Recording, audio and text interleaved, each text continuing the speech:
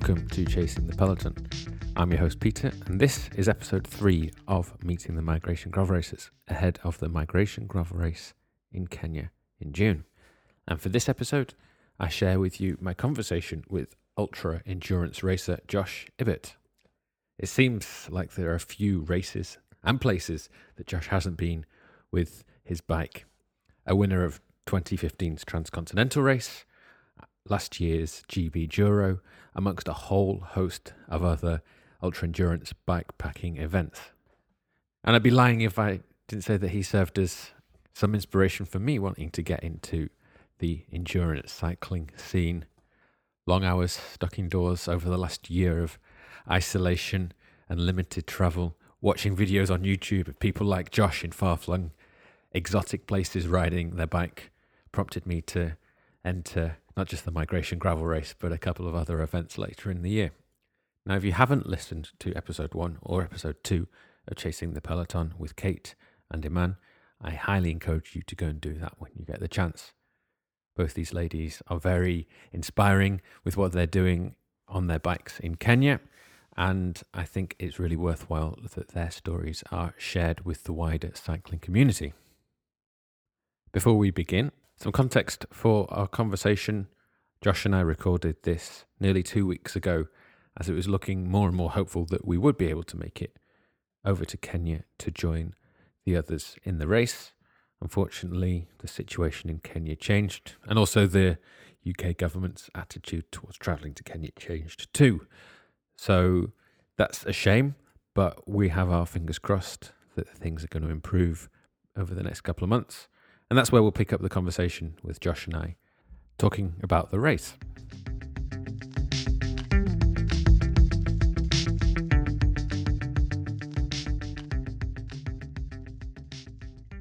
You know, it's going to be a pretty exciting race, I think. I mean, you've kind of struck a little bit already saying if it goes ahead. I'm sure something will go ahead. It's just who can get there is a bit of a concern at the moment, I suppose. But things are looking more positive, so I'm hopeful that it will be able to happen. And even when the entries, opened up, it was on my part, it was a bit of a speculative entry. Thinking, well, I'd hope I can get a place, but secondly, I don't even know if the world will be back to normal by then. So if it does, I mean, it'll be such an amazing way to kind of celebrate being allowed out again, basically. I can't think of a better way of flying to Kenya and cycling around the Masai Mara for 4 days to celebrate the end of exactly. end of lockdown. And actually, my last foreign trip abroad was actually to Rwanda end of January in last year, 2020. Oh, was that the race around Rwanda? Was it? So there's a number of guys doing a really good job out there with helping local Rwandan riders and putting on events like Simon and Matt. So I've been involved with those guys a bit, and they're actually trying to help fund a few riders go to the Migration Gravel Race as well. Because that's the biggest thing, isn't it? It's given opportunity to riders to be able to attend the races. So I'm trying to help those guys a little bit with my contacts. So they obviously the big thing is the African riders are incredible athletes, and they're probably much better than us Europeans. You look at like the marathon in running, and all these riders you don't ride a race, all these runners that dominate the sport are all from these African countries, and it's not a coincidence. The upbringing, the diet, the altitude, the mental kind of focus, and quite often they're kind of born into it as such, because they have to run to get places. They just don't have the opportunity, but obviously running's cheap and easy, because you can just run, and it's built around it. But cycling, there's all this other, I mean, you can see on the camera, I'm in a garage full of bikes, and I'm quite privileged in that sense. But these African riders, they're lucky to have a bike. So I've been sort of trying to help the guys in Rwanda with a bit of kit and stuff, and bike parts, so they can sort of participate on an equal sort of playing field with us, European and rest of the world Yeah. people who are lucky enough to be able to fly around the world, potentially, go to visit their home country, and B, have all this fancy kit which makes them go fast without having to try too hard. Which is kind of like the way the bike world works, isn't it? In in kind of the Western world, we'd rather buy something to make us faster than actually train hard. That's very true. Yeah. I'm curious about how you mentioned your involvement with some of the guys in Rwanda as well. How did that come about, your kind of involvement in an interest in cycling in East Africa? Well, there was just an opportunity to go and race the race around Rwanda last January, or the end of last January, and I hadn't been before. I've been to South Africa. I raced in the Cape Epic probably 10 years ago almost, in 2012, but that's not really it's a bit of a shock. That's the first time I'd sort of seen poverty as such. Right. You fly on a big jumbo jet into Cape Town airport, and then I remember just driving down the motorway into town through the shanty towns into the city, and you just see all the poverty, and people going to the loo just at the side of the road like it's normal, and you think, well, that's a bit interesting. And then you get embroiled in this race, and you're just the Cape Epic is effectively the biggest stage race in mountain biking. They say it's like the equivalent of the Tour de France they would, wouldn't they? But it's in the prestige anyway, and certainly the UCI rankings, and you get TV crews and TV helicopters, and I kind of explored a bit of the Southern Cape there, but I'm very well aware that it was a bit of a it wasn't real Africa. It was a bit of a race bubble with, again, lots of kind of rich, lots of money and lots of sponsorship and lots of organization and that kind of stuff. Exactly. And that's not, I did at the time, and it was a great experience, and I loved the race, and I would love to go back. But even on a personal point of view, I spent a hell of a lot of money on it, and I saved a lot, and you think, well, that's kind of half the reason I got into the bike packing and stuff as well. Because I spent nearly £3,000, and that that was quite a lot of money at that time, because I was kind of scraping by, spending every single penny I had on bike racing. And then suddenly think, well, I could do a lot more for this with the bike packing races and stuff. And since then, in the last 10 years, my first bike packing event was 2014, but my first bike packing trip was end of 2013. So that Cape Epic trip was fantastic, but it was kind of almost made me realize there was another thing to go on to. Right. So I'd always kind of been intrigued by Africa, but it's a bit of a daunting place to just go. And the race around Rwanda, I'd met Simon actually in Oman.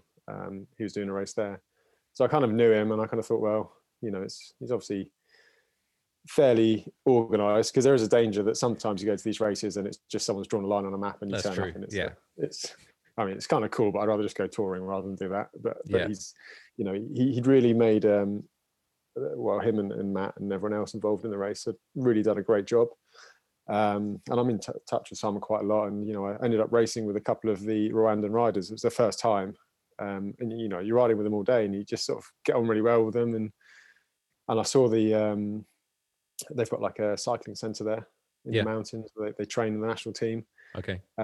Which is great. It's government funded, but it's kind of quite elitist, and it does give a lot of opportunity, but there's also a lot of other riders around the fringes that aren't in the national team, and these are guys that Simon and Matt and everyone else are trying to kind of get the equipment for, because they've got a fleet of like fancy Pinarellos road bikes, and they've got all these amazing gravel roads, and they just got road bikes. So there's all this terrain and all this opportunity there, but it's just kind of making it happen. So that's kind of my involvement with the guys out in Rwanda, and obviously the African cycling community, especially East Africa, is relatively small. So I think Simon is in contact with the guys who run Migration, and I think there's Club Masaka, which I've heard a bit about as well, Uganda, which is Uganda, I believe. So I think they're all relatively sort of closely tied together, or at least they know each other. So it was a no-brainer when I saw that come out and you saw these amazing images. I just had a feeling it would be a good race, and I thought, well, I don't even know if I'm going to be able to go. Still don't even know if I'm going to be able to go really. But I'm hopeful that things if things carry on the way they are, certainly in the UK with our current roadmap to freedom as such, it might be viable. Yeah, I'm willing to sort of stay in a hotel room for a few days and quarantine if it means I can do this trip. I think it's safe to do so. Yeah, that will be the cutoff. If Kenya goes onto the list, that means that you've got to quarantine. You come back. I think that might be because then then it gets into the kind of the thousands of pounds total. Yeah, that will make it kind of too much. In time, you can't just. Well, I've been at work the whole time, so I can't really just sit at home and work from home, unfortunately. No.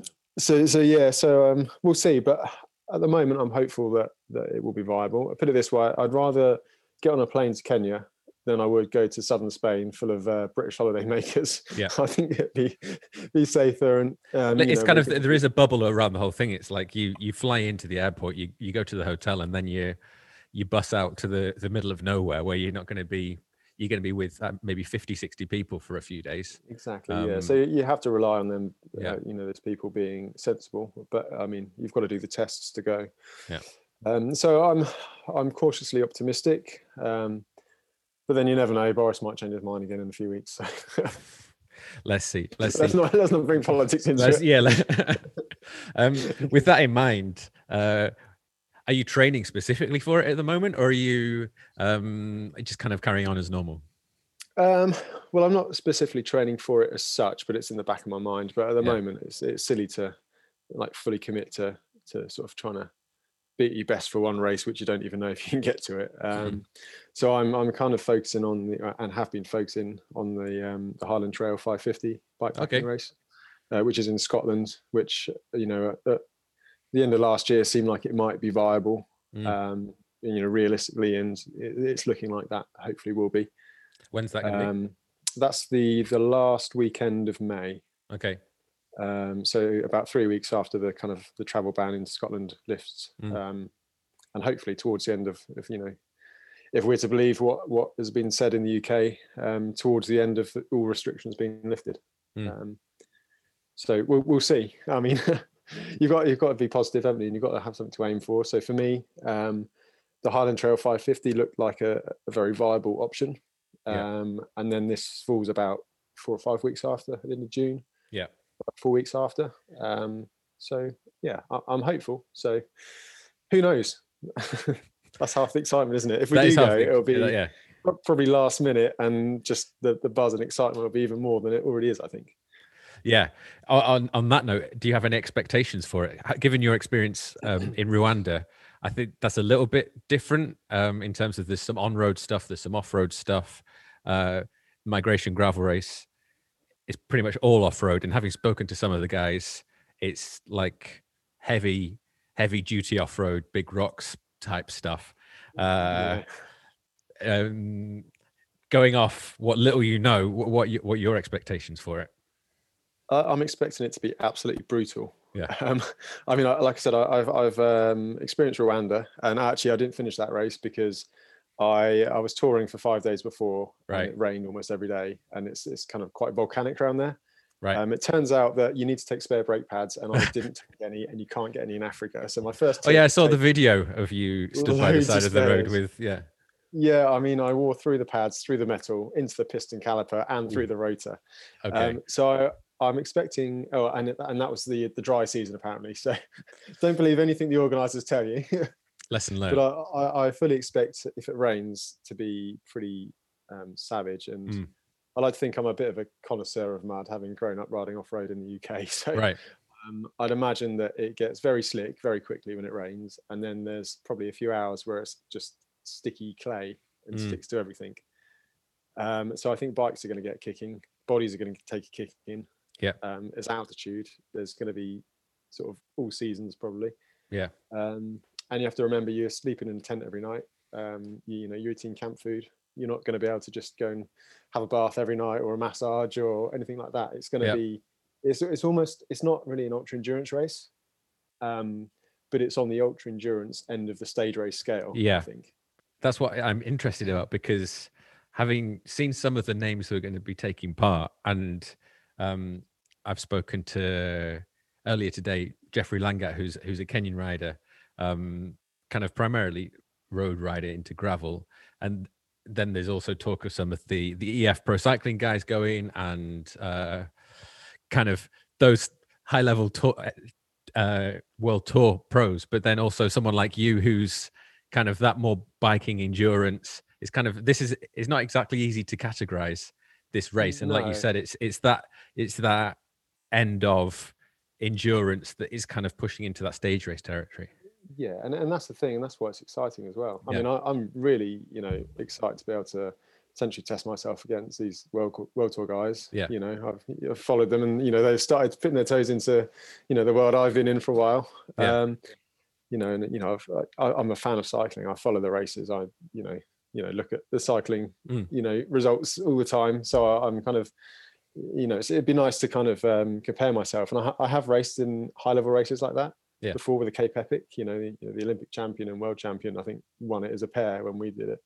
And I'm under no illusion I'm not going to be up there with them. But it's nice to know where you stand, isn't it? Yeah. And the nice thing about a race like this is that there are more odds of things going wrong, and kind of more like the ultra endurance, the management of yourself and your bike and your gear is more important, and that is a bit of a level playing field. I mean, like these road pros, they're going to come in and they're going to come off the back of pro races, and they're going to be so much fitter. They're going to be the fittest people in the bunch without a doubt. But then you factor in the altitude, that means the local riders suddenly they've got a bit of a benefit. The local food, the local riders have a benefit. And then there's things like, being used to being miserable on a bike for a week, people like me sort of have a bit of a benefit. And then there's people with like off-road skills, who might be better at certain stages. Yeah. And, you can quite feasibly see a group of, 4 or 5 World Tour pros and, local Africans smashing up the biggest climbs on the sort of the Queen stage as such. Yeah. But then the gap might close quite a lot on the descent. And, it's people get overexcited in these races, and you can always go too hard, too early, and you can always blow. Yeah. And that's when kind of, not necessarily accidents happen, but something that you can't necessarily train for, but someone like you with all these hours on the bike all over the place in terms of what to do when something goes wrong and you're in an isolated area. There's no support vehicle. There's no team car to roll up behind you. Yeah. As such, but a lot of these guys, well, most of them are, they know enough. They know how to look after stuff. But there is that extra element, which makes it interesting. And then let's factor in, we're riding across, Kenya in, the wild game reserves and stuff, and this incredible surroundings. That's part of it. It's just seeing it all. I mean, how often do you get to race your bike through a nature reserve with like sort of zebras and giraffes running around, and then camp out in the middle of it at night? I mean, it's just a great adventure, isn't it? I mean, the race doesn't really matter in the grand scheme of things. It's just the kind of the thing that's getting everyone there and making this experience happen. So yeah, for me, it's so long as I finish and so long as I have a good time, I'm not really bothered about where I end up. It's nice to know where you stand, but yeah.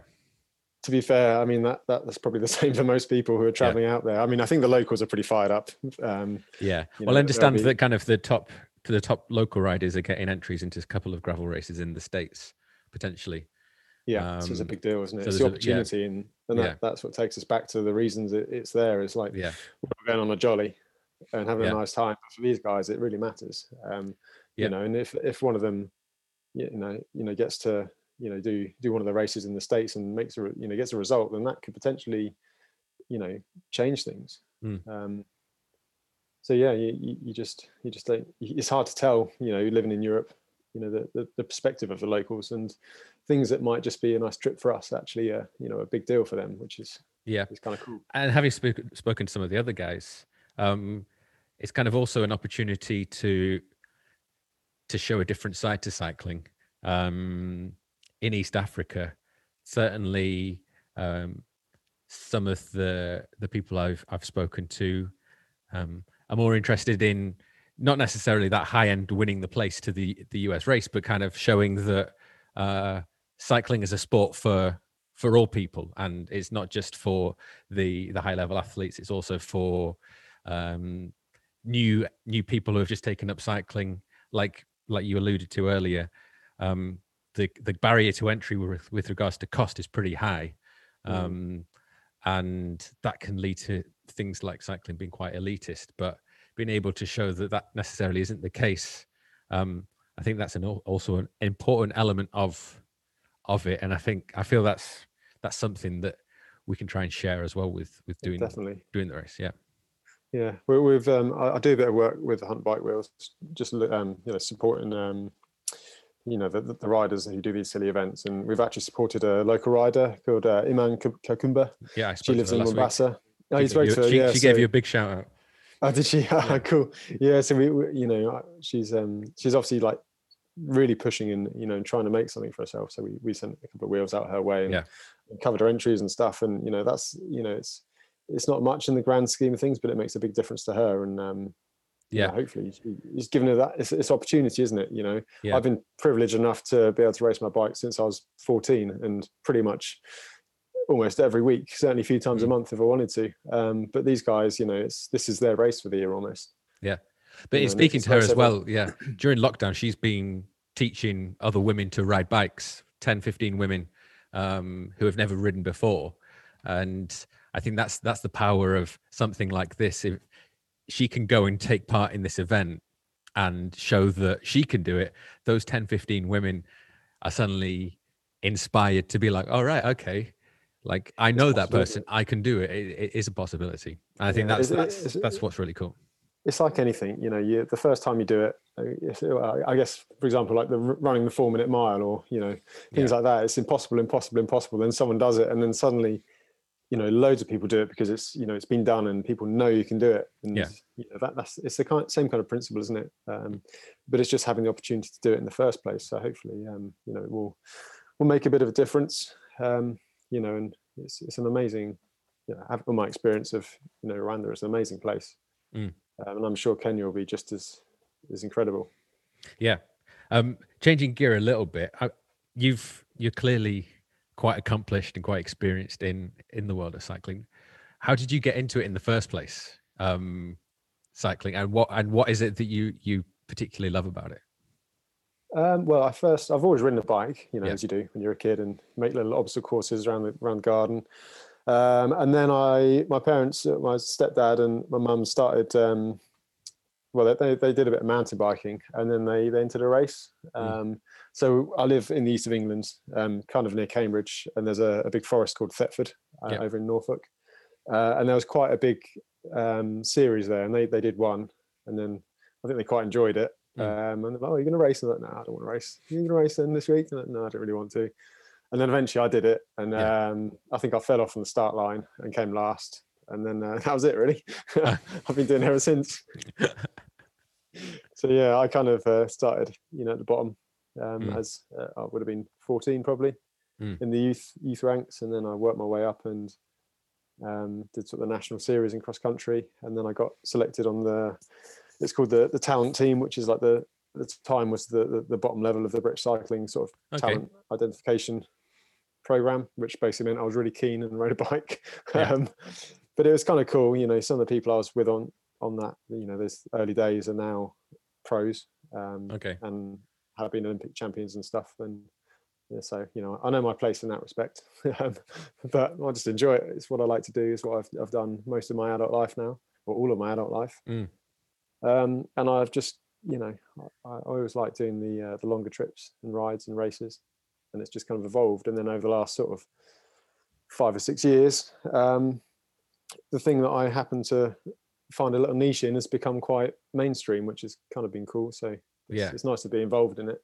So it's given me a lot of opportunities to do stuff, which is good. And I think you just got to take opportunities when they present themselves. And certainly the last year has taught me anything. It's take opportunities while you can, because you don't know if you can do it. So hence my entry to this race, just on a whim, really. So why do you ride? Like, what is it about it that you particularly enjoy about it? Why? I mean, my favorite sort of bike ride would be probably a week to 10 days touring just by myself, just cruising along, with nothing in my head, or maybe everything in my head to start with, and then just days disappear. I just love it, just being out there, seeing the world go by, observing things, hearing the sort of nature, hearing the birds, sometimes enjoying a a tough climb and then an amazing descent. Mm. You know, that's, I don't know, I just enjoy it. And then obviously there's a competitive side of things. I equally enjoy doing a cyclocross race on a Sunday morning and feeling like I'm about to have a heart attack for an hour. You know, it's also quite satisfying. It's just, you need something in life to focus on. Otherwise, you know, there's not really much point, is there? You just end up kind of vegetating. Yeah. I'm not really one to sit at home, you know, my bum all day. No. Well, not unless I've earned it by doing a silly bike ride. I don't quite have to do so. But, and only if there's bike racing on the telly. That's true. Yeah. It is funny that because I'm coming at this, I've always cycled, but only within lockdown. And I guess looking at people like you and someone like Lachlan Morton as well, seeing the kind of the stuff that you guys have done, and then being like, I want a bit of that, and then being stuck at home, being like, oh, this lockdown is really dragging in. I miss traveling the world and I miss adventure and stuff like that. There's going to be a lot of hunger after this lockdown. Yeah. There's going to be a lot of people wanting to do a lot of trips and things. You know, it's going to be good, and hopefully it'll get a lot of people kind of motivated. And it's funny, once you've got that goal to aim for, certainly I found everything else has kind of fallen into place in terms of that extra motivation, that kind of like, okay, I need to lose a little bit of weight. I need to start eating a little bit better and like take care. You just need that one thing just to kind of focus you. And that's the thing, like the human body's amazing. Like I wouldn't say that I'm like a prime kind of athlete. You know, I'm probably quite good at a niche, but you know, there's plenty of people out there who are way stronger than me, you know, physically. But I think it's your head that makes a difference. And, you know, and the world's top athletes, you know, the guys winning the Tour and stuff, at the core, they're really strong athletes, but their minds are really strong. Yeah. And that's the thing, you just got to kind of, you need that bit of inspiration, don't you? Like going back to our previous conversation about Iman, you know, if people can see that there's something to aim for, then it makes the whole process easier. And it probably just means I'm a daydreamer, and I aim for lots of different things, and some of them stick. Well, I'm also interested to know. You mentioned your perfect ride, or what could be one of your perfect rides, kind of 8 to 10 days touring, just nothing in your head, everything in your head. To complement your perfect ride, what's your perfect on the bike snack? It's the thing you really fancy at the time, right? And it sounds really weird. So the other day, what was I doing? I was doing a really long ride. No, I wasn't. I was training. I was out training, and I really fancied a cheese and pickle sandwich. Okay. So, which is very British. But if I'd have had one right then that would have been the perfect snack. But equally, it's not always the same thing, is it? It's, you know, some days it might be a bag of crisps, or it might be an energy gel, or you know when you're really dehydrated, when you want like just a bottle of kind of electrolytes, you know. It's kind of, you know, what you think you want and what you actually want are two different things, and you need to line the two up. Otherwise you can be really disappointed, because sometimes you go thinking about, you know, a big ice cream or something, or a big slice of cake all day, and then you get there at the end of the day and you eat it, or you get it in front of you and you think, oh, actually I don't fancy that anymore. So I always take snacks in the moment.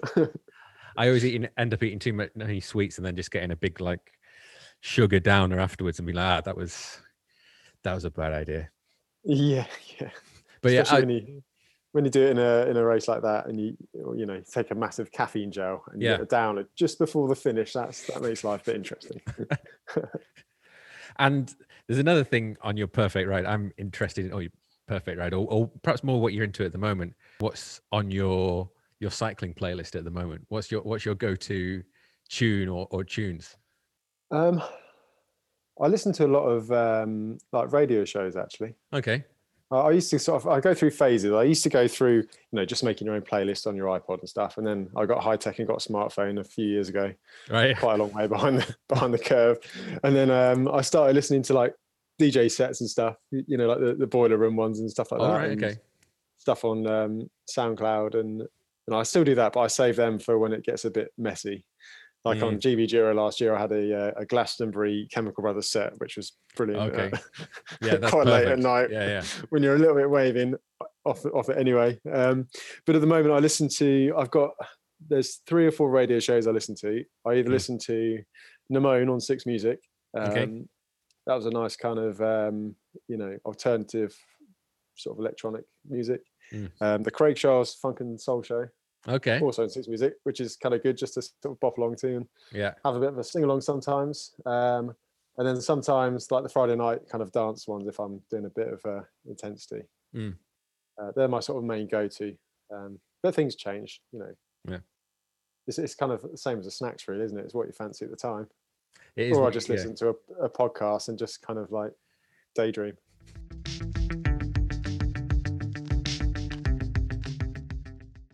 I might be, over exaggerating, but I just think that the migration will be a lot tougher than people expect. I think people hear about gravel racing and they see, these images of the big races in the States where they've got, endless miles of dirt roads. Yeah. And that is gravel racing, and it's almost like, a road race on dirt. And I think certain areas of this race will be, but it's just, I think it's going to be brutal. I think it's going to be, we'll go to the first, rocky section and the race will just explode, and you just got to, I think a lot of expectations will be lowered, and I think people will just want to try and finish it. Yeah. After that point, and I think if, unless you're one of the real top guys, I think going in to try and win it is, it's going to be a tough call, but that's the excitement of it, isn't it? And you never know. And equally, some people might excel because it is so tough. Yeah. Or it might just be tarmac roads and they've tarmacked it by then and it's a road race. But hopefully not. I don't think the development of Alpha is that quick. But no. Yeah. It's just triggered in me a kind of another question that I have. I'd be interested in your perspective on it as well. I've been asking the local guys what they hope this might achieve. Say we're having this conversation in a year's time and the Migration Gravel Race has been a great success. What would we be talking about in terms of progress development that's happened as a result of it?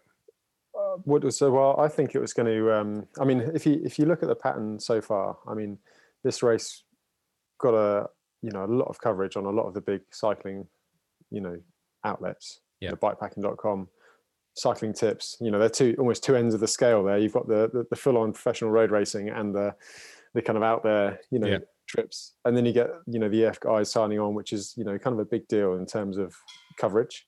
Yeah. I think it's going to really have a lot of reach, and it's probably going to be one of the more well, covered events, on the gravel racing calendar. It helps with the images and stuff that they put out, which were amazing. You see the guys riding past like the zebras, and that kind of catches your eye, doesn't it? Whether you want to whether they're trying to look for it or not. Yeah. And I certainly think that a lot of images coming out will be, picked up by media outlets, and there'll be a lot more awareness and prestige. So I think, providing it goes ahead as, hopefully planned. Or close to. I think this time next year there'll be a queue of people wanting to ride it. I think they'll be massively oversubscribed, and I think they are already. Yeah. But also I think there'll be a lot more high sort of profile coverage for it, and a lot of riders really wanting to make it part of their calendar. And hopefully it will be one of the sort of mainstays of the gravel racing scene as such. And I know there are plans in other countries, Rwanda, for their own events. So hopefully it might be like a, in a 4 or 5 years time, if the gravel scene has its own kind of world tour or international calendar, it might be that's the African leg, is based around the Migration Gravel. Yeah. And X race in Rwanda and maybe one in Uganda, and that's where everyone goes. The circus goes there for kind of 3 or 4 weeks, and hopefully that'll be the way it goes. And equally that gives lots of opportunity for the Africans. And you never know, we might be talking about some of the big races over in the States being won by Africans. That would be pretty cool. I'm sure the talent's there. We're all essentially the same, so there's no reason why, once they have the kind of the opportunity and the exposure, there's no reason why that couldn't happen. Yeah. And on a more personal level, what are you, other than you've mentioned the Highland 550 and fingers crossed for the Migration Gravel Race, is there anything else on your calendar ahead that you're looking forward to? Oh, there's lots of things I'm looking forward to. It's a different matter, but initially I planned for I planned to do the Atlas Mountain Race. Okay, cool. I've got a place. It was going to be in February, but even at the time, I was thinking, well, it's not really going to happen in February. Yeah. So that's been put back to the start of October. So hopefully that will happen. Yeah. And the rest of my sort of year was, I was planning on staying in Europe until, migration popped up, and I thought, sod it, I'll just see. You never know. But we've, covered that already. So the other thing I want to do is called the European Divide Trail. Okay. Which is a trail that's been set up by a guy called Andy Cox, and it's basically an off-road touring route across Europe. So it starts in Norway at the kind of northeastern point, pretty much on the Russian border, and then traverses all the way through down to Portugal. So I was hoping that potentially I'd do that in summer as a bit of a, escape after being stuck at home for ages and not being able to do a big trip. But at the moment, I'm feeling that it's probably more likely that I'll be able to get to Africa than it will be to Europe. So unfortunately, Brexit's not been too good to us in terms of making friends abroad, let's say. No.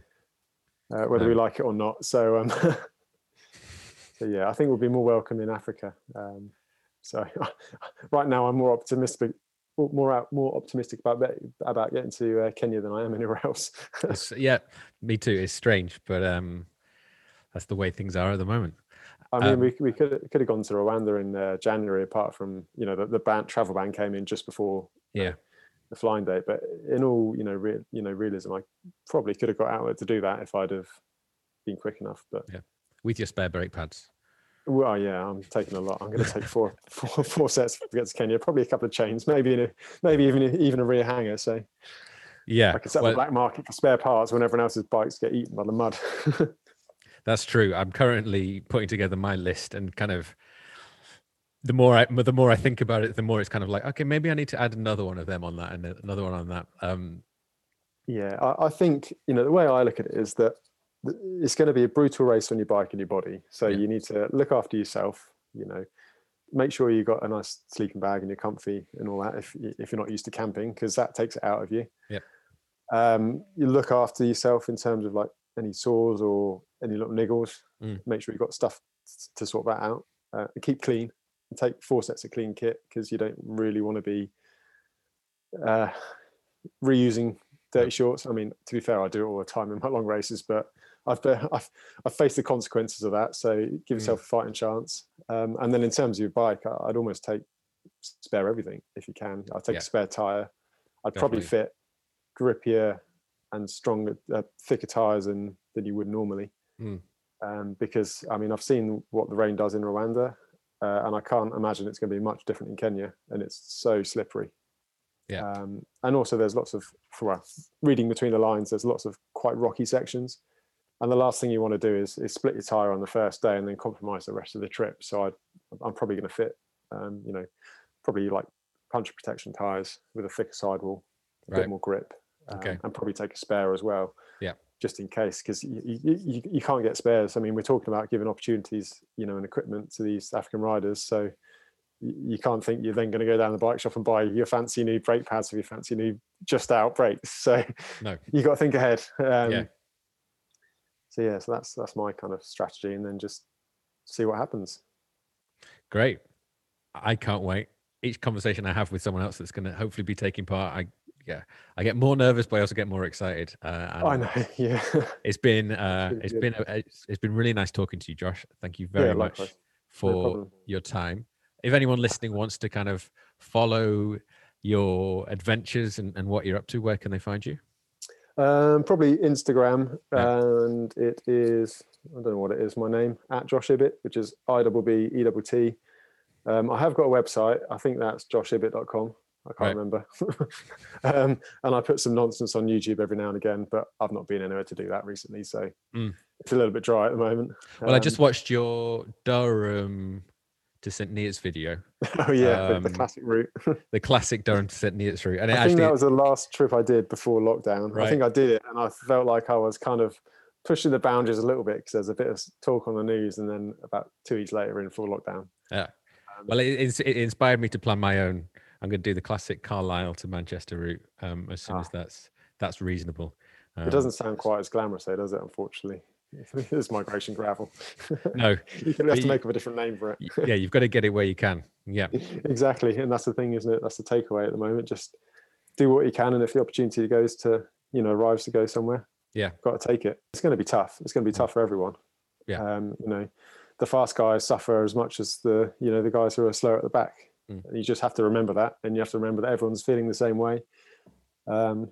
And the only way to make it stop is finish. So hurry up.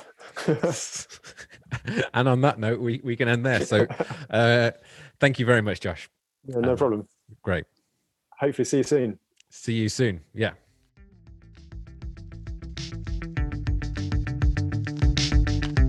My thanks to Josh for that conversation. I really enjoyed meeting him, and hopefully get to meet him in person at some point soon in the future. Again, if you haven't listened to episode 1 or 2 with Iman and Kate, please go and do that. You can also find us on Instagram at Chasing the Peloton. Please give us a follow, send us a comment. And until next time, keep chasing.